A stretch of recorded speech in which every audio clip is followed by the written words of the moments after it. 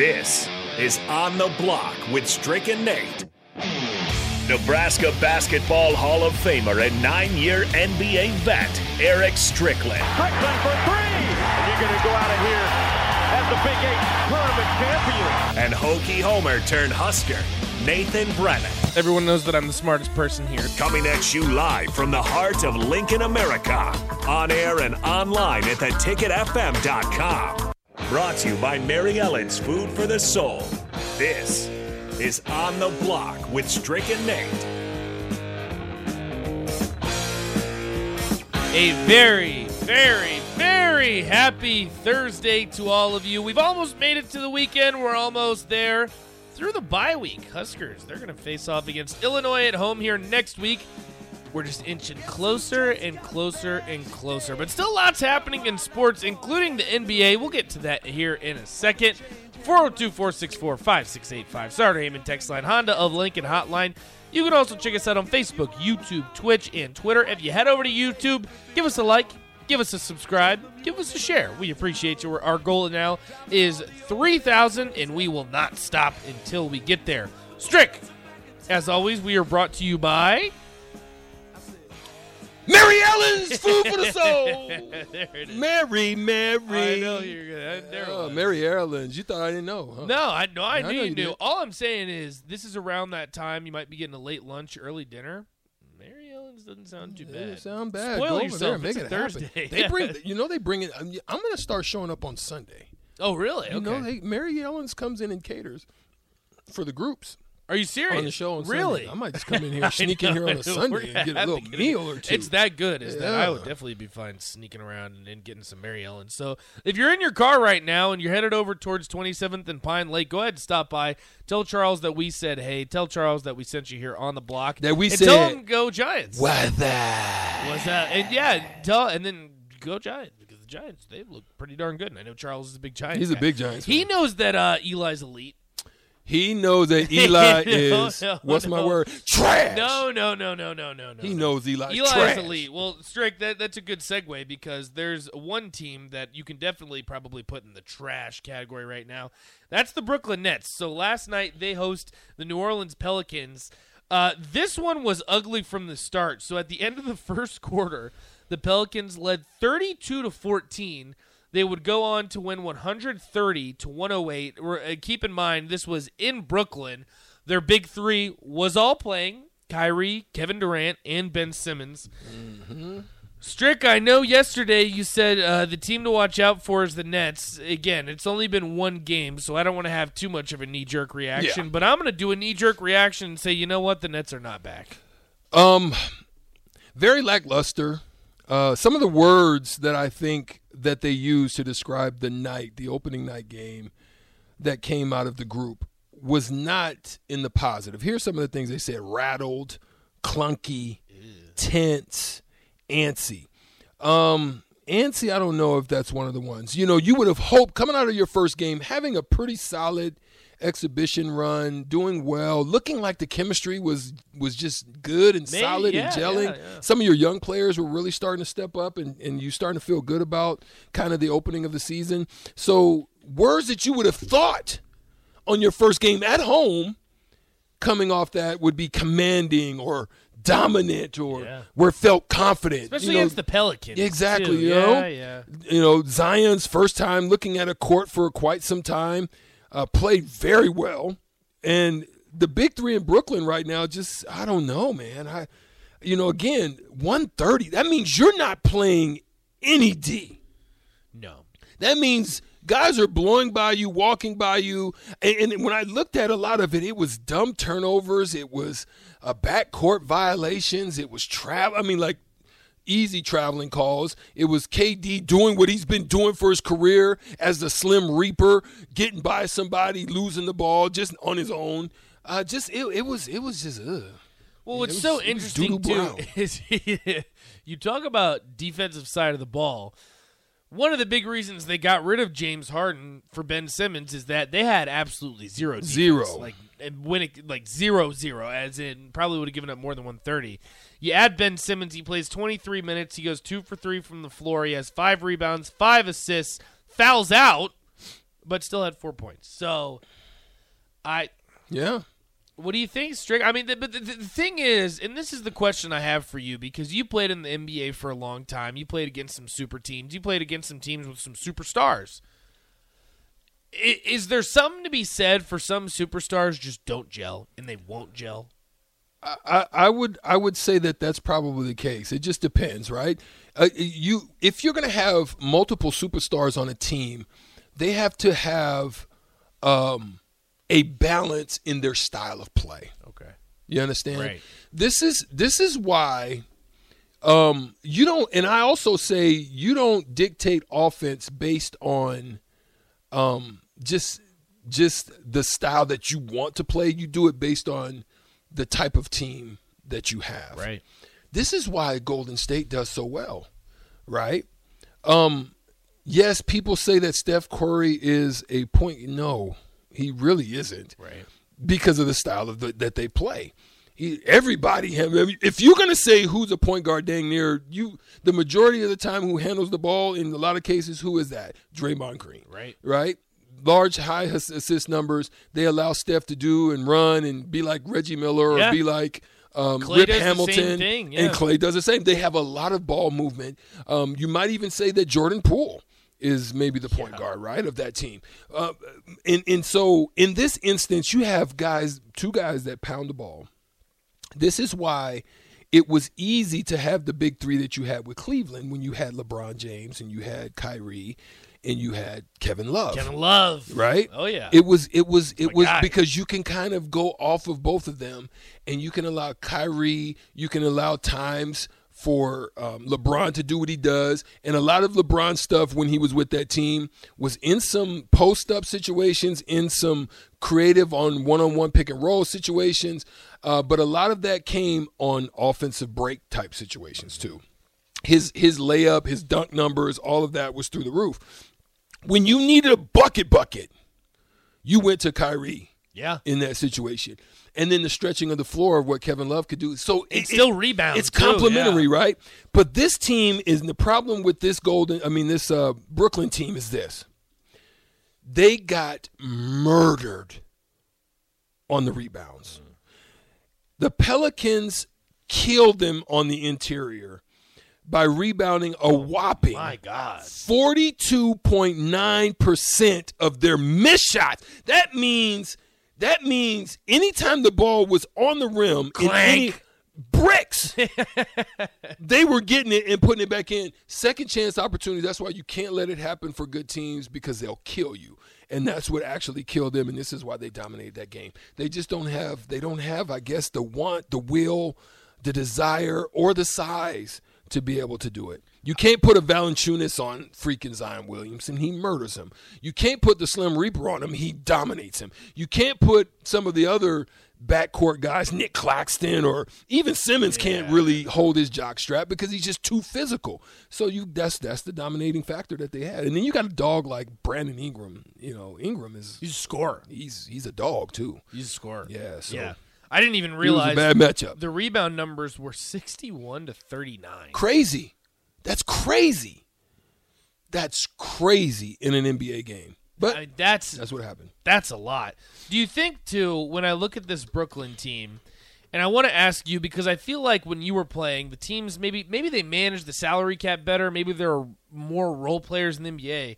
I just look at this team, and you look at the bench, their best player off the bench was Patty Mills, who is really getting up there in age. I mean, he was on those Spurs teams back in the mid-2000s that were playing when they were making runs. And then another one in Edmund Sumner, and the only reason I know that name is because he played for the Pacers for a while. Right. I look at teams in the NBA, and I think Golden State's a good example because last year they had depth. You can look at that Cleveland team like you mentioned. They had depth. If a team is like these top-heavy star teams without a bench, without players that play that role, do you see it like can they win a title? See, that's the thing. In the opposite form of what you have in football, we talk about this all the time. The success of most football teams are going to come unless you have a super elite Patrick Mahomes, Tom Brady, who else? Josh Allen. Josh Allen, yeah. You know, even now it's tough. And Aaron, right? Aaron is maybe a Joe Burrow. You know what I'm saying? In that group. But so in the complementary of that for basketball is salary cap situations. When you have 2 to 3 guys on Supermax, this is why Philly's going to fail, because they can't move Tobias Harris and the others can't do it because you have a lack of. You have to pay Maxey. And you got to pay Maxey. So when those guys at that top tier level are not those type of guys that are producing, you can even look at the Lakers. You're like, wait a minute. Westbrook's an MVP. LeBron's an MVP. Anthony Davis is a top-tier center in the league. Right. And they don't even make it basically to the play because they're looking like they're headed down that road too. You got to ask that question. So you've got to look at it where you've got to do the same things. I think you have to have a 2-tier. You're seeing they're starting to fall off now a little bit. Phoenix has figured it out a little bit. They figured out how to keep some of their young guys, get the great role players, because you have to have that in the league because there are going to be injuries. You're playing 82 games. You're going to have situations like that you're going to need guys that are going to be able to step up. And teams like I think teams like Dallas they've done well. Now that some of their guys are getting healthy, now that they've made some additions, they're going to be a team to look at. Even with the Pelicans, you know. I was just about to ask you. Zion comes back, and I know that if he would have had Zion in the playoffs, if he would have stepped up, they could have made a run. Well, he was hurt. Well, don't let me get me started. All right, this is what I'll say about Zion. Let me start on that. He's losing a little bit of weight. I'm going to tell Still you right too now. big. No, I'm going to tell you right now, Strick. And you can call me crazy. You can say whatever you want. I'm telling you, if Zion stays healthy this entire season, he'll win the MVP. Trash. I tell you, that's a trash I'm telling comment you right now. No, I'm telling you. No way. His game ain't there yet. Until I see this stroke happening, like what Giannis has done with his stroke. Until I see that from consistently from Zion, you can scheme Zion. Can you though? Yes, you can. Because and I want you to talk about this because obviously it makes it tough because Brandon Ingram is a beast, right? And this is gonna be my comparison, and you can tell me if I'm wrong. You played with them. I look at Zion and I think of Charles Barkley, who won an MVP. But guess what? Charles Barkley had shooters around him. He had shooters around him. But when did Charles? He couldn't shoot. When Charles won the MVP, he would bust your eardrums with threes. Really? Yes. Go back and look at it. When Charles won the MVP that year, what year was it? I want to say 94. Charles, keep talking. I want to say it was 94. But I look at them as the same thing. It's just a physical specimen. Who's going to stop Zion? I'm going to look at. I'm going to get into the post. That's what I want to know. You can say the same thing about Shaq. Shaq could never shoot. Oh, but he was just super dominant, and that's not Zion. You don't think Zion can get to that point? He's not that. Okay. Charles stats for each season. I want to say it was 94. 94 was the year that he won the MVP. If so, that's pretty good memory. You got to give me credit for that. If I can just think of that on the fly. Of when Charles was the MVP, because I'm going to say 94. 94 is what you say? Stats. You'll have to let me know. Because I'm curious. Help me on the Sauter Heyman tech line. Because I know that Charles Barkley won an MVP. I know that for a fact. And I'm saying this is the year that Zion wins the MVP. You know the crazy part, too, Strick? Zion's the favorite. Negative. Yes. If they're putting that out there, let's see. You say 96. No, 94? 94. Am I right? No, yes. I think it was 94, 95. 94, 95? Oh, so I was no, it was a year that they let me look. It was a year that they won the championship. No, Charles never won one.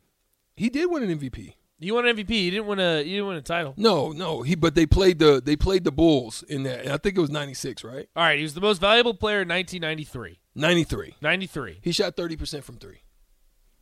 It's not great, but for a big guy,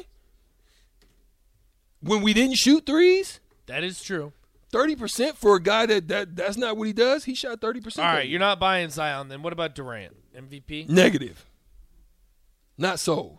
I'm not sold on them even right now until I see more. I'm not even sold on them being in the top 5 of the Eastern Conference. Really? If they don't get it together, if they can't handle that situation, they've still got to battle Cleveland. They've still got to battle Philly, who can pound them as well on the boards. They still a young Hawks team. I don't know. They could probably match up with them, but they've got to deal with Orlando. Orlando's got some big boys, Bamba, Banchero, yeah. Big boys that pound.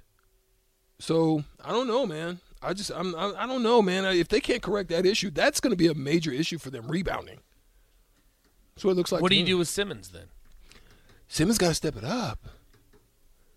He's got to step it up. If in order to take advantage of your situation, if you're Ben Simmons, you've got to rebound because that's what he does well. He does well in the open court. He gets out in the open court, and he creates opportunities not only for him but also his teammates. So that's where they're in trouble if they can't rebound. If they can't rebound, they can't do what they do well. Well, I'll ask you this, Strick, because the text line brings this up, and this is an interesting question because Jaden Ivey looked really good last night. I think we have a Pistons fan on the line. They said, what about the Pistons? Look, the great young Pistons team. beat the Magic last night. Solid young team. Cade Cunningham, Jaden Ivey. Solid young team. I'm not against the Pistons. I like what they did in a lot of their off-season moves. They got a good young core. That they're one of those cores that haven't yet been burdened by any salary cap situations or issues. The teams that are struggling right now that need to make moves has got to be San Antonio. They need to do something significant. They've got to find it. Toronto is teetering. They're kind of on the verge. We're going to see what this DeJounte Murray situation does for the Hawks in that addition. We're still watching that. I still think Orlando is far away. Miami's still solid. Miami still got a solid group and core to themselves on the East. Strick, the more you're talking right now, it's like I don't know where the Nets. That's what I'm saying. In the don't trip. Washington's got some pieces that can burn you if you don't come to play. Bradley Beal, the real deal. They got to figure out what they're going to do with him. The max deal. Whether they're going to move him or not, or the steal of Bradley Beal. Travis and Lincoln helps me out. He says Luke is the favorite. All right, I think. Last I saw, Zion might be top 3. He might actually be the favorite. Texter also says Jason Tatum MVP. No, I don't think that's there yet. I'm not so sure about that one. But I'll ask you this, because, Strick, there was a lot of discrepancy who was going to be the first overall pick in the draft. It ended up being Paolo Banchero.